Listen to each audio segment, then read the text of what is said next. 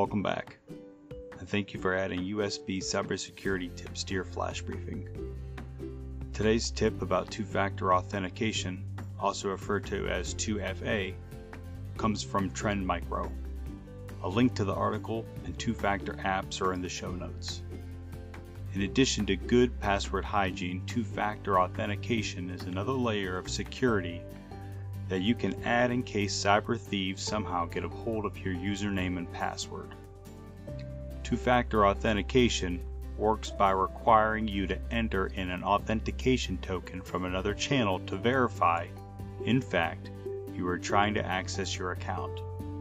With 2FA, you'll need a second factor, something you know like your mother's maiden name, something you have like a token, or something you are like your fingerprint.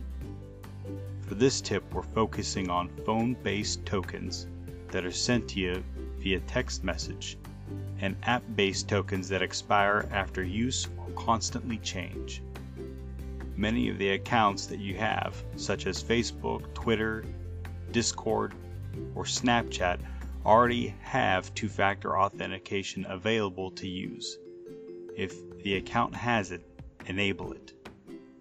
Once activated, they'll ask you your preference or require you to supply both phone number and email.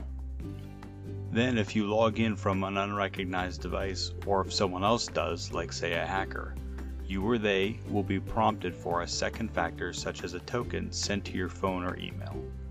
If you're not using an unrecognized device and you receive a notification like this, then it is safe to say that someone is trying to access your account. Report this immediately to the account that you're signed up for. Thank you again for listening, and talk to you again tomorrow.